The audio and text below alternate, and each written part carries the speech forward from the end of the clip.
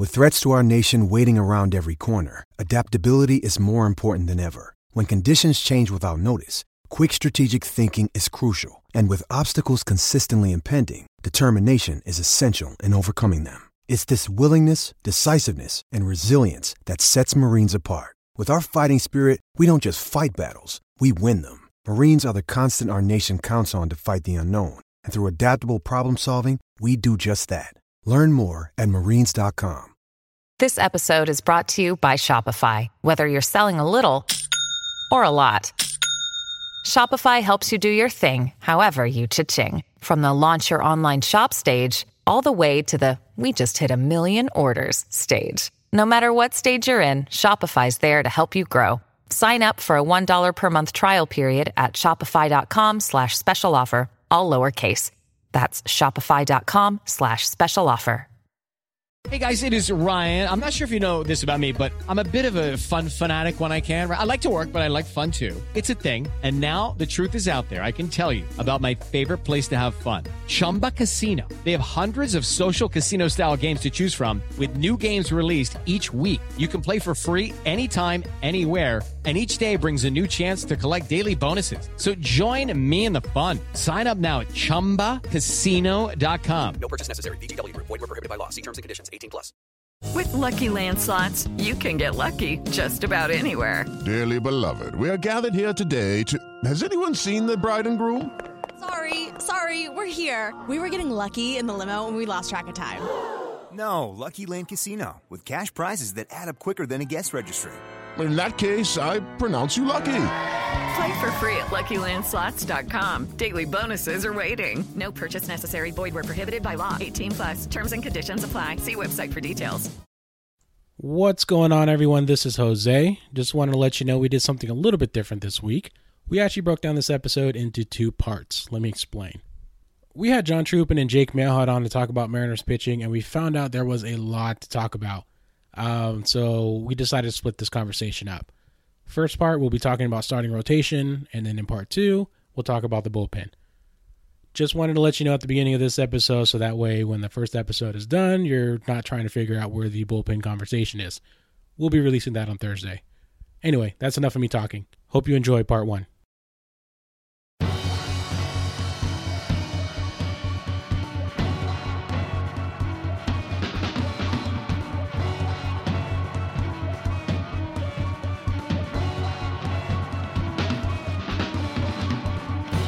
From the depths of the Badland, with a gun and a knife and a waistband, with the war with the devil and Shaitan. He wore a bad toupee and a spray tan, so high now hoping that I land on a tight stick moving through Thailand. On the radio heard a plane hijack, government did that like they cook crack. I'm moving the world of conspiracies, obey no rules, I'm doing me. Smoke kush transport. Welcome to the 3rd episode of the new Lookout Landing podcast.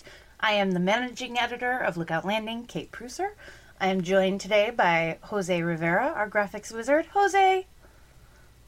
Hey, what's up? How you doing? I'm doing good. How you doing? I'm good. I'm getting excited. I'm cranked up for FanFest this weekend, which I don't know when this episode will come out. Maybe FanFest will have already happened, but I've got a big weekend with that. And the UW women, I'm going to go see them play twice and hopefully defeat Stanford. So nice. Yeah. And joining me, we have a Triple J podcast tonight. We have Jose, and then we also have John Troopin back with us again. Hello, John. Hey, Kate. How you doing? I'm doing very well. Excited to be back. Good. Well, can you say a little bit about why you were here on the pitching episode specifically? Well, I have a relatively extensive history of pitching myself, making it all the way through the illustrious Garfield High School pitching program, pipeline, if you will, all the way into the hallowed halls of Lewis and Clark College, Division III baseball, where I threw 90% of my games as complete games, where I threw over 100 pitches. So I have a very good understanding of what not to do, certainly, when it comes to pitching management. And joining us as well, first-time guest, Jake Mailhut. Hey, Kate. Jake, have I been saying your name right? Yeah, absolutely. It's just the way it looks. Mailhut. It really depends on where you're from, too. Where does that name come from? You know, it's originally French, and my ancestors moved to French Canada, and then they moved to Wisconsin and Minnesota. And if you're from Wisconsin and Minnesota, you say it Myatt. And then they moved to Washington, and if you're from Washington, you say Mailhot. I mean, Myatt is sort of elegant in a way. Yeah, sure. I suppose it's a lot harder to pronounce, and it's a lot harder to explain why it's pronounced that way. Fair enough. Also, Mailhot. It's negligent? Of just a few letters. It also it's makes French, me... so they just throw those letters in there and call it good. I love French. 15 letters for one sound. Fantastic. So, Jake, you are, as I understand it, a repressed pitcher. You are not a pitcher. I certainly don't have the experience that John does. I played baseball through high school, and I was a shortstop and a second baseman, so I rarely stepped on the mound. In fact, I made it my goal to never step on the mound. Well, as we've seen, usually if the second baseman or shortstop has having to step on the mound, things have gone awry. Yeah. Right. Unless you're Luis Sardinias pitching a perfect inning. Ooh, there you go. Bless you. Bless you, Luis Sardinias, who came up on the list of pitchers who pitched for the 2016 Mariners when I was researching for this. Good times. Good times. But explain a little bit about why you have become our sort of de facto pitching aficionado here on the site. So it really just goes back to my appreciation for the game. I feel like as I've learned more and more about sabermetric principles and the new ways to analyze the game, I've sort of gravitated towards pitching stats and analysis, mainly because I felt like with the advent of pitch effects, pitching stats were far more advanced than hitting stats, and hitting stats are catching up with StatCast, but I felt like we could really dig into what a pitcher was able to do on the mound through all the data that we were gathering through PitchFX. And so that's something that I've just learned a lot about. I've read almost obsessively about pitching and how to analyze pitchers, and watched a lot of video, just put a lot of work into understanding the art of pitching. Which is great, because we are the beneficiaries of it every day when you share your wisdom on the site. So we certainly appreciate that, and we are happy to have you here. All right, let's roll into it. So today we are looking at the rotation and the bullpen. And maybe a good place to start is to look at what we don't have anymore. So I know that I was a little shocked when I saw that Walker had been traded, and that we weren't getting a pitcher in return for him, especially knowing how much of a problem the rotation was going into this season. I had a panic moment. How did you guys feel about that? Well, certainly having written an article earlier that day requesting essentially that we trade Taijuan Walker for a shortstop, I was both thrown. I was a little bit thrown off, and also had mentally been preparing myself for the past week while sort of researching that. But it was, while I was excited by the initial return, it was concerning to see, all right, I guess we're really doing this. We're going away from our highest upside pitcher and just putting a bigger hole where something already was not really there. Yeah, I think the most surprising thing was considering the free agent market for starting pitching this year, and just the lack of options in our high minor system, to trade away Taijuan felt like we weren't trading away from a strength. We were trading away from a real area of need, and then creating an even bigger area of need. That was my take on it too. I had wondered though, because he was a strength. He was something that we had. He was a potential trade piece, as I think John argued really well in his piece. And it had been really concerning, all of the kind of question marks that were coming out about how the team felt about him. And I think we've seen a pattern, enough of a pattern emerge where it is Jerry's way or it is the highway. So not only did we see Walker get traded, but we also saw Carnes go a little bit later on. And honestly, of the two of them, I was more surprised about the Carnes move because I felt like he was such a centerpiece in that trade, sending Morrison and Miller. Did we give up anyone else in that? Who was it? Farquhar. Yeah. Farquhar. Oh, right. Lord Farquhar. Yeah, so we sent all of that, and really, I mean, obviously they love the upside of Boog Powell, who has had problems. Boog. But it really felt like that trade was centered around Carnes, and then to kind of send him away for an outfield piece. Again, trading out of that position that we were kind of in a point of need of, and replacing it with someone that we seem to kind of have a lot of in Dyson. It was certainly surprising, especially considering while Carnes had obviously flashed some skill when he was healthy, that it had essentially been the same story, that he was good and had some talent while he was out there, but that he would struggle to stay healthy and struggle to be consistent and struggle to make it deep into games. So, it was, I think, partially related to the little snippets that you heard afterwards about him being frustrated about being asked to take a different role when they wanted to try and move into the bullpen, and that sort of those attitude issues, similar to what Walker had whispered about him, seemed to really make a difference. And I just realized that we totally forgot to talk about the media luncheon at all today, which was something that happened today. And Jose watched it for us and has like a little bit of a report. But I think that there's maybe something in trading Carnes away that was made more clear for me in the media luncheon in something that Scott Service, or as I now call him, Sassy Scott Service, said. So do you want to just briefly kind of summarize the media luncheon for us, Jose? Yeah, so for those not familiar with the media luncheon, essentially what it is they have members of the Mariners organization talking to the media, and I guess they have a prepared lunch for them, and they just talk to them and they ask questions about, the direction of the team this year. There were a couple interesting guests. Andy McKay was one of the guests there. He was there last year as well. Of course, Jerry DiPoto was there.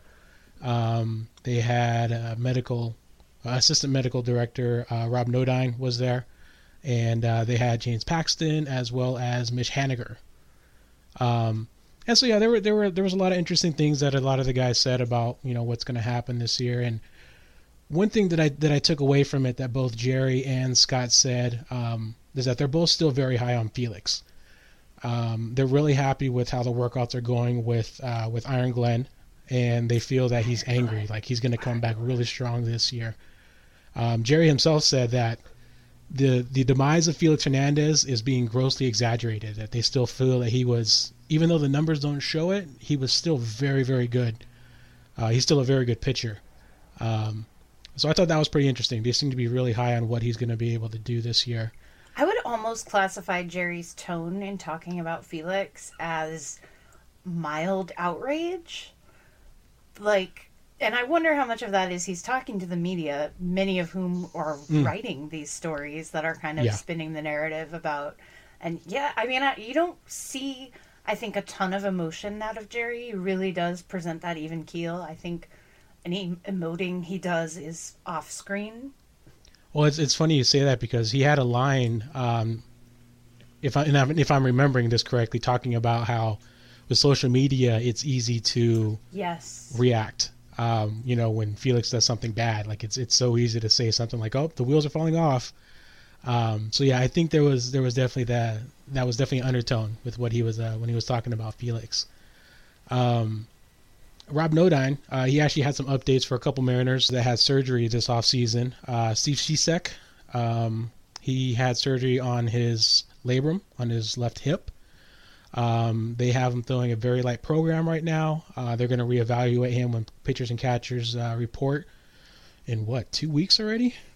Yeah. About there, 2.5 weeks. They're going to reevaluate him there when he does his physical, and they'll just keep monitoring him throughout spring training. Same with Tony Zick. He had an injury on a right bicep. He had surgery. They're going to reevaluate him as well. They said that they both should be ready to go by the end of spring training, but obviously we'll have to wait and see what happens there. So we're probably not going to get to watch Zick pitch in spring training this year, is what you're saying. It doesn't sound like that's going to be part of the plan. It's a bummer. Our top prospect, Kyle Lewis, as some of you may know, he had a torn ACL last year. Usually takes about a year to come back from. Nodine said that, Andy McKay actually said that he is looking at returning around the All-Star break, which I think that's what they had in plan for him. So we should be expecting to see him back with Everett more than likely around that time. And regarding the lineup, Scott Service actually said that they're going to go with Gerard Dyson as the number one as a leadoff hitter, and they're going to put Segura in the number 2 spot. So interesting, because they spent all that time talking about how Segura is a leadoff hitter. Right. I think when we first received Segura, that was the initial reaction from everybody, was that Segura was going to be the leadoff guy. But they said they're going to start off with Dyson, so that should be really interesting to see play out. That's exciting. Yeah, that's like I said in the last episode, that speed is just, it's intoxicating. Well, to kind of link it back to what we were saying, Sassy Scott Service was talking about the shifts, the defensive shifts, and how the Mariners we had the most defensive runs saved from the shift in this past year. Jake, is it you who has written a lot about the shift? Yeah, that was early last year. Have you been keeping up on that at all, with how we've been doing with the shift? Or yeah, I wrote a retrospective towards the end of this year about it, and from what I remember, we at least from the stats that are publicly available to us, the Mariners were pretty highly rated as far as defensive efficiency when utilizing a shift. And what I haven't done since I wrote that article, Fangraphs has really added to their ability to break down splits and specifically team splits. And so what I haven't gone back and done is look into those team splits more deeply since Fangraphs updated their splits tool. Oh, but that will be probably something that you will do. Perhaps it might be. Sounds fun. The thing that stood out to me about Service was he was saying, well, eventually we got to that point, but for the first couple months, it wasn't looking great, and balls were getting through that players had been used to getting to before, and that particularly it frustrated the starting pitching, and the starting pitchers were not on board with the shifts at first. And Paxton as much admitted to it, and he said, it was hard at first, and it was hard to see that ball get through, but then as you do it more, you adjust and you figure out how to pitch to it, and you start seeing all the catches, all the balls that are saved from the shift. Yeah, one thing that Scott Service brought up as well was to add on to your point about there being frustration in the first month or so. That Manny Acta was a big proponent of staying the course. Keep doing the shift. It's going to work out in the end. I guess he was just really adamant about them sticking to their plan. And by the end of the season, they ended up being, what was it, second or third in runs saved via the shift? Something pretty high up there. Oh, I thought he said we were first, but could be. I may have misheard him. Yeah, when I was doing all that research on the shift, it was really striking to me to see how defensive shifts they're so new, and they're so they go against the grain of how the game is played, and to sort of to shift that way towards this new strategy has to take buy-in from the infield, from the outfield, from the pitcher, from the catcher, and from the coaching staff. And so I think, like we were talking about before, Jerry Dipoto is all about buy-in, and that really shows in this particular example. And I think it's a really strong organizational quality, and it's a strong cultural quality for the organization to have that kind of buy-in, even in this particular example, but across the entire organization as well. And the problems that he mentioned were not in the infield. The infield bought the shift, because I think that's the strength of having Robinson Cano and having Manny Acta and having that close relationship between the two of them where they trust. And Manny is so sabermetrically minded that Cano buys in, and that's it. You've got everyone. So the whole infield is bought. The problem was with the pitchers. And I think Service's exact quote was something like, some of them couldn't get over that hump, meaning couldn't ever get on board or have that buy-in. And he said, and they're no longer with us. So to me, that pretty clearly seems to indicate that either Taijuan or Carnes or both were not on board with those defensive shifts. Or even someone like Wade Miley. Or Miley, that's right. Miley, too. I forgot about him. Who probably, I mean, I don't know much about him, but definitely strikes me as maybe kind of an old-fashioned, maybe not. That's a very interesting thing to look back, especially because we were so surprised at that point. Even as a small sell move, it seemed like Miranda was pretty weak in terms of return on a starting pitcher who ostensibly could do a decent job. But if that was a big part of their motivation, that he just wasn't buying into what the organization wanted, it may have pushed them to make a move. Yeah, and it's even more striking that it happened mid-season, right? It's one thing to trade someone who isn't buying into the organization in the off season, but to do it mid-season, that's it says a lot about Jerry Dipoto and his willingness to stick to his guns. Right. And you can't help but admire that, right? They're not going to let any relationship with any particular player or any talent or what other people might say. Because, when they traded Taijuan, I think that that move got some criticism. Arizona was considered to be the winner of the trade. Segura, people said there's no way he's going to have the same year he had. But there's just such a commitment and a belief in that vision. And like you said, a dedication to sticking to that vision outside of all the noise. And I think you guys may feel differently, but I think I would agree by looking at it purely on an upside scale, that Arizona definitely got more potential upside. You did get a potential front of your rotation pitcher, and you did get a potential solid shortstop for many years to come. Mm-hmm. But as we talked about, last week, we talked about how they've been emphasizing consistency, and I think we'll talk about that a little bit more when we talk about the rotation. Is they've been making this big move towards, we would rather have consistency in all of these places, even if we're giving up a little bit of upside. And so, in terms of Segura and Haniger and whatever Curtis may be, you do have some signs of potential consistency there. Mm-hmm. And I think that's something that I heard so many times in so many interviews, either Jerry or Scott, talking about how we needed pitchers who weren't going to go deep into counts on every single batter. Pitchers, and that was Carnes, right? I mean, he was the king of the 3-2 count. My God. I had to recap so many of those games, and it would just be like, just end this inning. Just end this inning. I have to pee. Just end the inning. And no, and he fouls that off. God dang it.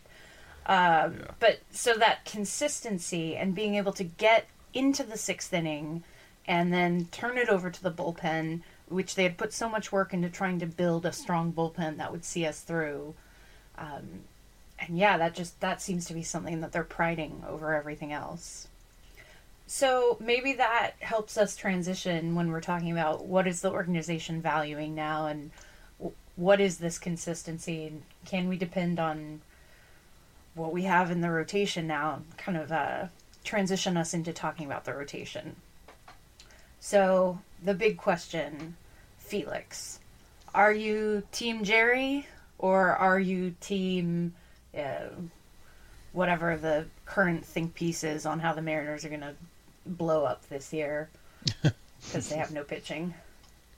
I would say I'm fairly... I've got tempered optimism. How about that? That sounds about right. I think I'm willing to agree with Jerry, I suppose, that that the demise of Felix Hernandez is grossly exaggerated. He was not a great pitcher. He was not an ace. He was not King Felix last year, which both in a sort of general sense and in this way that he clearly views himself. But he was still a very serviceable pitcher. You know, if you put Felix Hernandez out there, that's still a valuable pitcher that you can get through a game with, that you can win with. Was he worth his contract last year? No. But the way that he has clearly been refocusing in his mind, and the way that he's been working out, and the way that the front office has constructed a team around him that should be much more able to cover for any mistakes that he makes, I'm a little bit more optimistic. Yeah, I think I'm with you, John, too. I think Felix, his year last year was rough, but seeing him commit to his off-season training program, to getting back to where he was, at least striving towards that goal, I think shows a lot of commitment. It shows a lot of humility, because he's a Cy Young winner. Mm-hmm. He's King Felix, right? And to be brought down from that, and then trying to strive back to get to that level again, I think that that's hard work.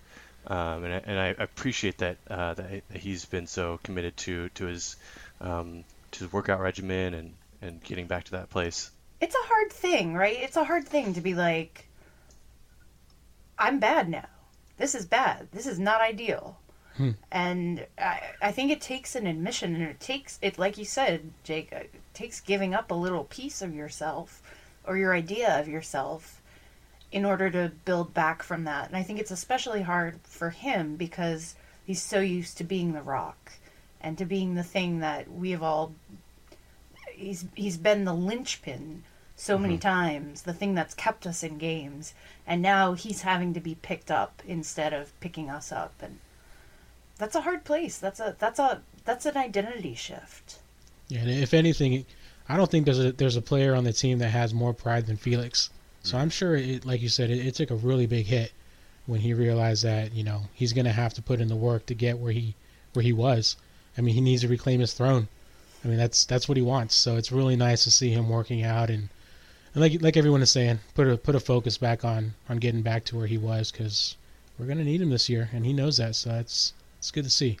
And I think I'm optimistic about the workouts because I do think that makes a big difference. And I think as much as physically working out is obviously important, it's hopefully indicative of a mental shift and of that he is also, it's encouraging that, I don't know how many people watched any of those grainy Venezuelan league clips where he was a little bit shaky, but the fact that he's throwing is encouraging.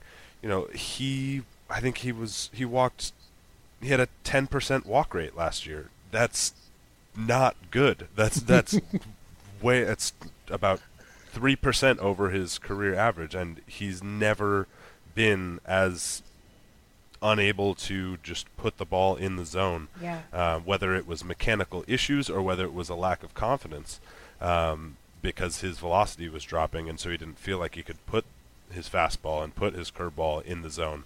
All of that came together, and he legitimately wasn't a very good pitcher last year, but the pitches themselves weren't all that bad. It's just that he wasn't confident or wasn't consistent enough in locating them.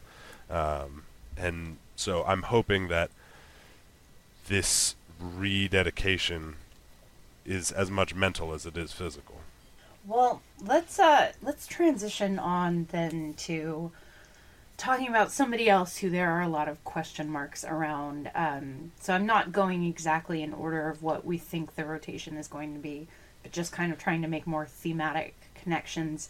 And as many articles as have been written about the decline of the king is dead, etc., etc., I think Iwakuma has really gotten slammed this offseason with a few articles that have just said... one of them was, Hisashi Iwakuma will never be good again. Which is just... I thought that was especially brutal as a title. And I know that, Jake, you did a little work in maybe answering some of those claims or looking into it. So why don't you lead the discussion on Iwakuma? Yeah, Iwakuma's, when I was looking into his season last year, it was really interesting to find that he's really, he's changed a lot in his repertoire and his batted ball profile. He's a very different pitcher than he was 2 or 3 years ago. And I think a lot of that has to do with age. It has to do with just the changing nature of the game and his body deteriorating, which is really unfortunate. But it's interesting to see the way that he's changing his approach, realizing his limitations and the way that that he isn't able to throw the same pitches the same way anymore, and so he's adding a slider and he's adding a cutter to his repertoire, just to try and to regain that edge, to make those adjustments to continue to be a successful pitcher. It's really interesting, and it makes 2017 even more interesting, because who knows if those adjustments will stick or what, if they'll continue to work out for him. And Jake, correct me if I'm wrong, because I remember in reading your piece that he essentially hadn't thrown the cutter, maybe thrown the cutter a few times in 2015, but that the cutter really became a much bigger part of his arsenal in 2016. Was it an effective addition? That's a good question. So yeah, in 2015 and the years prior, it was probably misclassified pitches. Really, is what his cutter was. Sure. And in 2016, it became a really significant part of his repertoire. He threw it 18% of the time, which is it's pretty significant. And as far as its effectiveness goes, it's hard to know, because with Iwakuma, his repertoire, all of his pitches work off of each other, right? His fastball command is so key to his splitter, to his slider, to his curveball. And so if you isolate his cutter results, it doesn't really look like a good pitch. I mean, the whiff rate on it isn't very good, and batters are still hitting it pretty well. But his slider in 2016 was a much better pitch, and he saw a lot more success with that pitch last year. And it was a pitch that had really, really hurt him in 2015. And so I think overall it was a benefit to add the cutter to his repertoire, although even though the pitch doesn't look like it on its own. It's interesting to look at his numbers, particularly in terms of what the results were on contact, because last year he essentially just had a flip, right, in what type of pitcher he was, in terms of he'd been a ground ball pitcher for his entire career, and last year, whether how much incorporating a cutter had to do with it or not, as much as it was, like you said, where he was throwing all of his pitches, right. But he essentially became a fly ball pitcher, or very equal in terms of what was happening, and whether that's a good choice or whether that's a good thing is definitely debatable. But it is encouraging, I guess, to me, that he can much more effectively weather a storm like that and survive being a fly ball pitcher with the team that we have this year, as opposed to with Seth Smith and Nori Aoki running around. Yeah, that's very true. Running around. Loafing. I think that idea, Jake, of having to consider Kuma not pitch by pitch, but at his pitches as a whole, or how the pitches work together, that's something that I think really gets lost when you try to analyze or look at just the one pitch and the one pitch's results, because maybe more so with him than anyone else I can think of, you have to consider the way that he approaches and plans out each at bat, and kind of his plan for working through a hitter. Yeah, and I mean, especially with a fastball that averages like 88, 89 miles an hour, right? He's not gonna blow up by anyone, but I mean, I hate to bring it up, but like Jamie Moyer is the prime comparison, right? Jamie Moyer didn't have an overpowering fastball, but he knew how to pitch to batters. He knew how to to follow, to change speeds, to change locations, to keep batters off balance. And I think Iwakuma has that same kind of pitching smarts. He knows how to get batters out. He knows how to change speeds, and he knows how to change his locations. And his control is good enough that he can do it well enough, to survive in the league. And there's really something to be said for a pitcher who only throws 88 and only taxes his arm to 88. I mean, Moyer pitched until he was 75? He might still be out there. He's still pitching. I think that's also a really good point in terms of his ability to weather his aging process, because he's never been this. We've seen with Felix. Felix was the fireball, the fireballer, and now he's had to make this adjustment. And for a while he adjusted, and now he's having this velocity drop again, and he's having to adjust again. Iwakuma, he's kind of always been this. His velocity's dropped a little bit, but he always had to be the guy who I have to hit the corner every time, or else they're gonna take me for a ride. So I think he's well prepared for this stage of his career. So moving on to the next person in the rotation, then, I think, who maybe doesn't exactly have unhittable stuff, although he did post a pretty nice strikeout rate in 2015.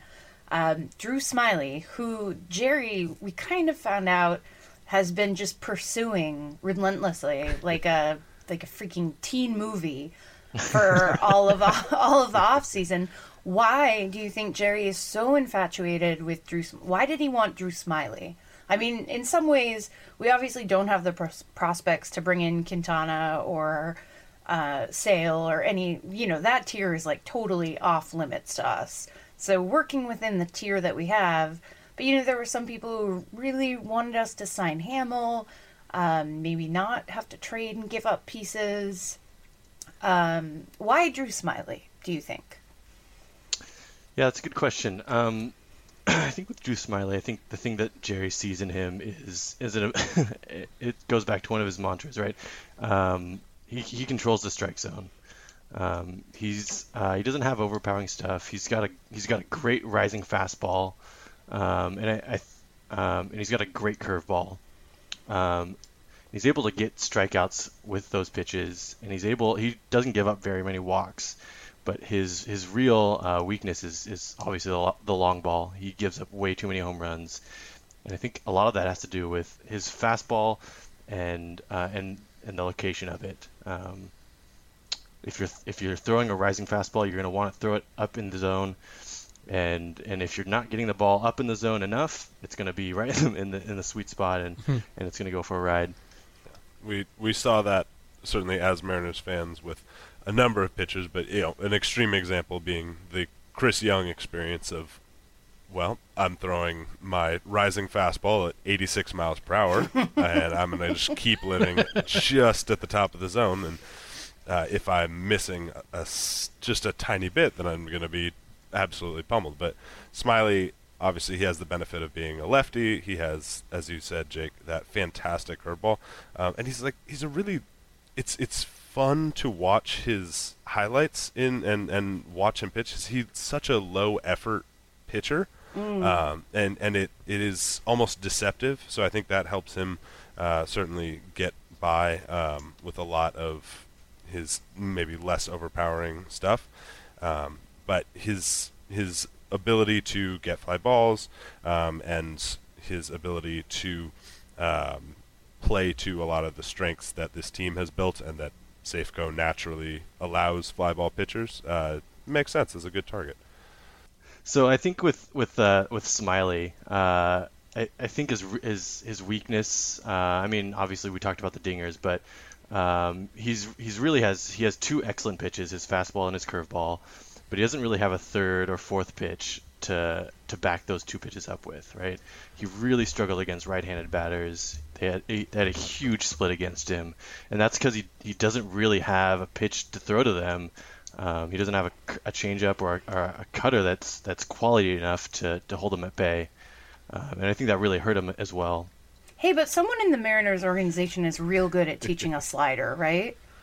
Or a cutter. Or a cutter. Yes. The cutter that's Paxton's plus pitch, right? Maybe we'll go to talk about him next. They're definitely good at it. They're especially just very determined to do it, because we saw Iwakuma popped up with one. Next year we're going to see Felix just throwing a cutter. We're going to be really confused, but yeah. I mean, maybe with some work with the pitching staff, somebody can. It's very plausible. It would make a lot of sense. I mean, he doesn't have the same physical build as Paxton, but he's a tall lefty. Lefty. I don't see the flaw in this plan. So speaking of Paxton, I sort of saved him because we'll talk about the pitching pile next. But I sort of saved him for last because is there anyone more fun to talk about in our rotation? I mean, obviously there's not, but. Even if the rotation looked better, it would be fun to talk about James Paxton because, man, what a story. What are your expectations for him this year? Is he going to have the breakout year, or are you fearful of some regression for him? I thought last year was his breakout year. I think just looking at the numbers, he had an awesome year last year. And I know the ERA was kind of elevated, but a 2.8 FIP, like that's killer. Mm-hmm. It was really interesting to look, especially this preseason, sort of as we're doing all of the previews and the player previews and the 40 and 40 and whatnot, that Paxton and Iwakuma throw the ball in the strike zone the exact same amount of the time, and the difference in results is almost comical, because you have that's been the biggest change. Well, there have been a million changes for Paxton, I should say, but one of the biggest changes for him last year was he just stopped throwing the ball out of the zone so much. He just stopped walking people so much, even in 2015 where he only threw 60, 70 innings. He was walking people. I think he had almost 4 walks per 9 innings, and he dropped that under 2. He was like 1.8 in 2016 and was striking out more people. That's outrageous. That's ace level stuff. And so if he's healthy, which is always been the if, and we've talked about the flukiness of a lot of his injuries, a busted fingernail and a line drive off the elbow and all of these different little unlucky things or very avoidable things. I'm with Jake. I think the breakout's already happened. He just needs to go out there, and we just need to give him the ball. Yeah, definitely. I think, John, you made a great point about his pitching in the zone. I'm looking at some of his plate discipline numbers, and I'm looking at the contact rate inside the zone, and it dropped by 6 points last year. Like, that's just crazy. Like, he throws it in the zone, and no one can make contact with it. Right. I mean, people make contact, but like he's still getting strikeouts even though he's in the zone more, and it's just really great. It's a baller move, right? To be like, and I think that has a little bit to do with the just overall shedding some of the weight and just feeling more powerful and being up there and just being like, yeah, I'm just gonna put this sucker in the zone and dare you to hit it. And I think that there's a mindset change to that, to me. Something Service said in the media luncheon today was that he's gone from believing he can be a major league pitcher to believing he can be a great major league pitcher, which I think just says so much about like where he is mentally and what his attitude is when he takes the mound. I think just a fun little note that I'm going to come back to when we talk a little bit about the bullpen later, but if you look at the pitchers who threw 97-mile-per-hour fastballs or faster last year. The most is Aroldis Chapman, who threw 759 of his 972 pitches over 97 miles per hour because he's not a normal human being.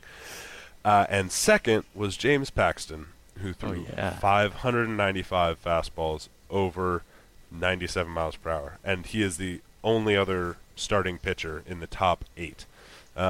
Everyone else there, it's Zach Britton, it's different relievers. There are not other pitchers like James Paxton in terms of physicality, and when you throw 97 miles per hour and you throw it in the strike zone, exactly as Jake said, it doesn't matter. Most of the time, it doesn't matter how good they are. It doesn't matter if it's Mike Trout. You're going to get a golden sombrero. When you mix that then with a gigantic curveball and a cutter that is unfair, that's an ace. Yeah, definitely. So, I'm excited. Well, I think talking about an ace makes an excellent transition to talking about our next new acquisition, Giovanni Gallardo. I was excited. Was it going to be Chris Heston? Was it going to be nice Rob Whalen? Who's the ace? Who's the ace? No, it's... Find the lady. Find the lady. Giovanni Gallardo. I don't think there was a move there. I mean, Jerry makes a lot of moves about which we feel differently. I don't think there was a move that got as much universal disgust as the signing of Giovanni Gallardo. Do you think that's fair? I don't know if it was disgust. It was more like meh. It was like a I don't know. It was weird, but that's okay. I think Gallardo, he's a back rotation starter. He's an innings eater, and I think that's what we need in the back of our rotation is someone who can throw 180, 190 innings in a year and make all 32 starts. That'd be great. Exactly. I feel like a lot of the discussion has been between or comparing Gallardo to someone like Jason Hamill or Tyson Ross, who was still available at the time. And I think if you look at the different profiles, like obviously Gallardo had a very, very bad year last year. Started out slow, got hurt, couldn't find his accuracy on the way back, and got his velocity back, which is encouraging, but just couldn't find the location. And we've seen interviews with him this offseason where he's repeated, I was not, I started my workouts late and I was unable to sort of get into a rhythm in the spring, and then after I got hurt, I just wasn't able to feel physically right. So it's encouraging to see him already back into that work now. You can say a lot of great things in the off season. We'll have to see in spring training if he's actually throwing strikes again.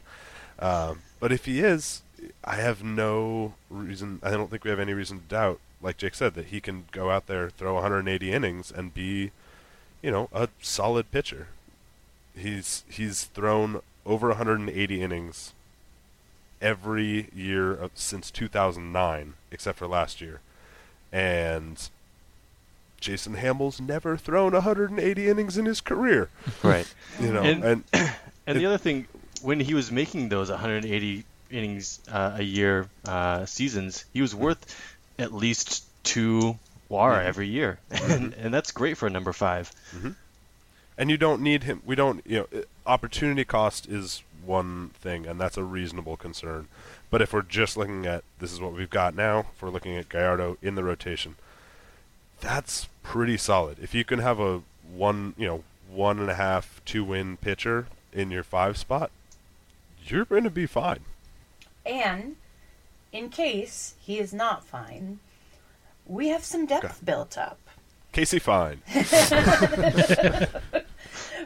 We do have him. I would maybe prefer to talk about Chris Heston a little bit, who is potentially, I don't know what went wrong with him last year, but he is, and I've said this before, he is my choice for a sneaky guy who could make a big difference at some point, because I think something just kind of went off the tracks for him. But I look at his mechanics and I look at him throwing, and I think he can get back to it. The pieces are there for him, certainly. He's not an overpowering guy, and it was certainly discouraging to see someone who topped out around the low 90s and averaged around 89 in the best of times come back last year and be sitting around 87 with his fastball. But he was coming off injury and had a variety of issues and never really seemed to get his legs back under him. And when he's on, he has really, really deceptive stuff. It's just about can he actually be healthy and get his mechanics reoriented. So I would be surprised to see him in any real competition to start the season.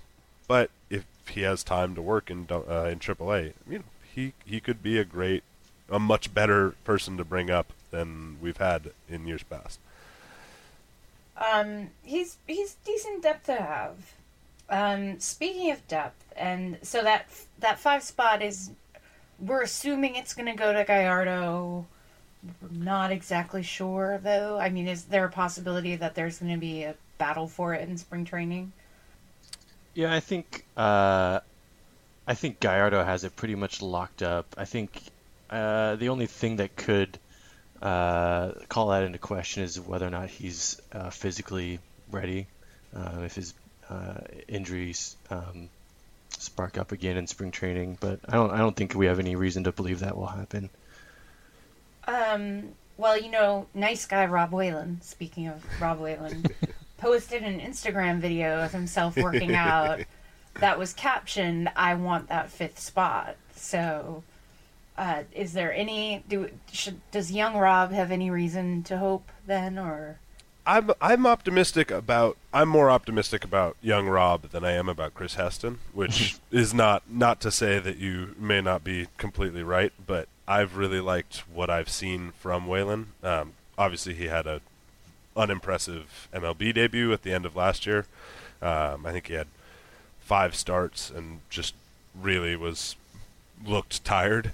But I think that honestly was as much as anything what it was. He'd been excellent in AA. He was excellent in AAA, and he just hadn't made it much over 100 innings in his pro career. He'd had shoulder injuries and different things, and when we talked initially, I think with some of the people from Atlanta when we first acquired him, they said, no, it wasn't that he had an actual shoulder injury. It just he was burnt out. He had shoulder fatigue, and so he has impressive, really, really impressive movement on his pitches. Again, he's not really sort of a high velocity guy, but he is another one of these players who, in his best iteration, doesn't walk too many people, and pounds the zone, gets a lot of ground balls, and has the potential to be a legitimate player. And he's 22. Yeah, his strikeout rate took a huge jump last year too in AA and AAA, and so that's really encouraging to see too. Should we talk a little bit? I was just scrolling Instagram, and here comes this workout video from Ariel Miranda, who has put up a ton of them this year. He is really putting in some work in the off season. He still has tiny, tiny little chicken legs. I mean, this video... We can't all be perfect. This video is of him... He's pressing some pretty serious weight. He's got it across his back, and he's doing, squats with it or whatever. But, yeah, he's just... He scares me durability-wise because he is... I mean, there is a lot of weight on there, and theoretically, he should be bulky and huge by what I'm seeing here, but his body just seems to be unable to... Yeah, he's got chicken legs. Is he a durability concern? Are we worried about that at all? Or what's keeping him from pushing for that 5th starter spot? Because we liked what we saw from him last year, right? Yeah, I did. I liked what I saw. I would prefer to see him in the bullpen as a lefty. Yeah. El Mimo. Absolutely. This is my dream. To finally fill that 6'5" left-handed hole in your heart. Yes, exactly. And he's Cuban, so like I love the Cubans to begin with, so it's even better. I mean, I loved Mike Montgomery. He was the first pitcher I ever really wrote about on the site, and just writing about him taught me a lot about pitching and pitching stats and stuff. But oh man, the Cuban upgrade. It's like God closes a door and opens up a window to Cuba. I agree. I think the bullpen is sorely missing that long reliever lefty Mimo bit part, and Miranda could be that. But I want him to be happy, and he seems to really kind of want to be a starter, as most of them do. Sure. I don't think being in a long relief role closes the door for him and in terms of being a starter, but it definitely is what the team would most benefit from in 2017.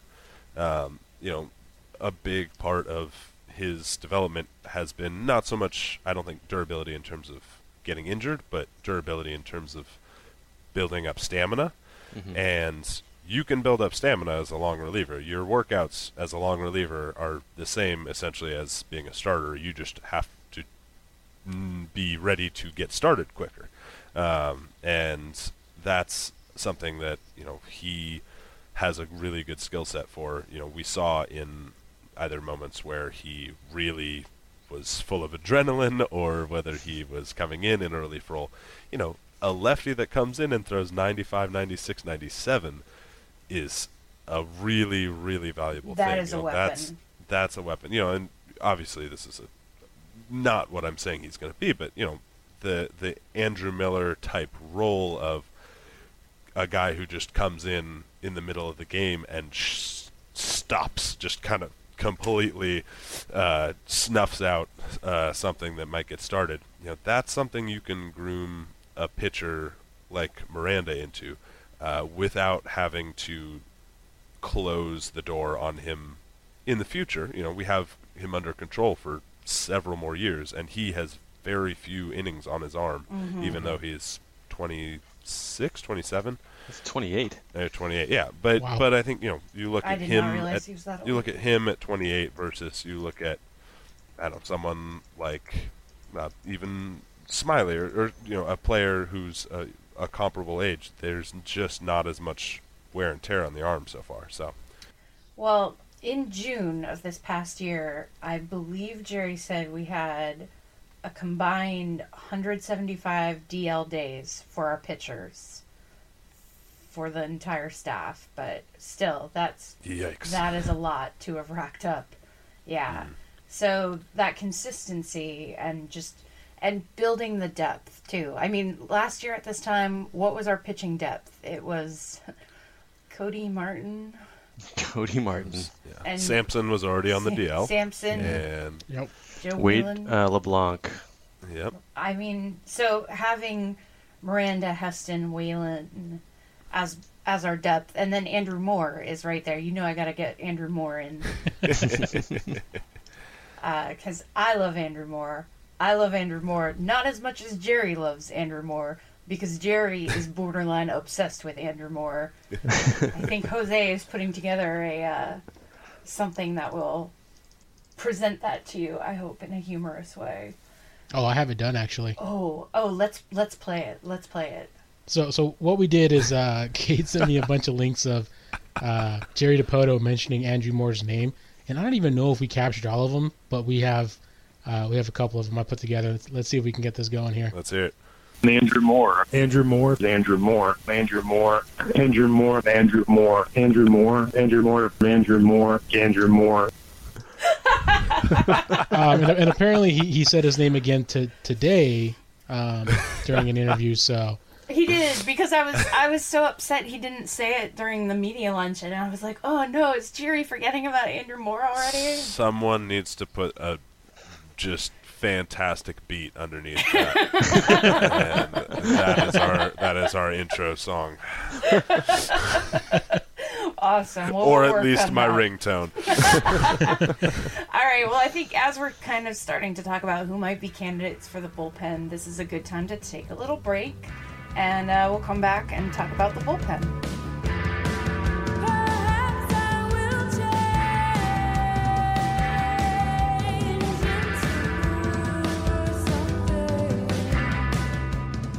All right, that wraps up part 1, and we'll be releasing part 2 on Thursday, so be on the lookout for that.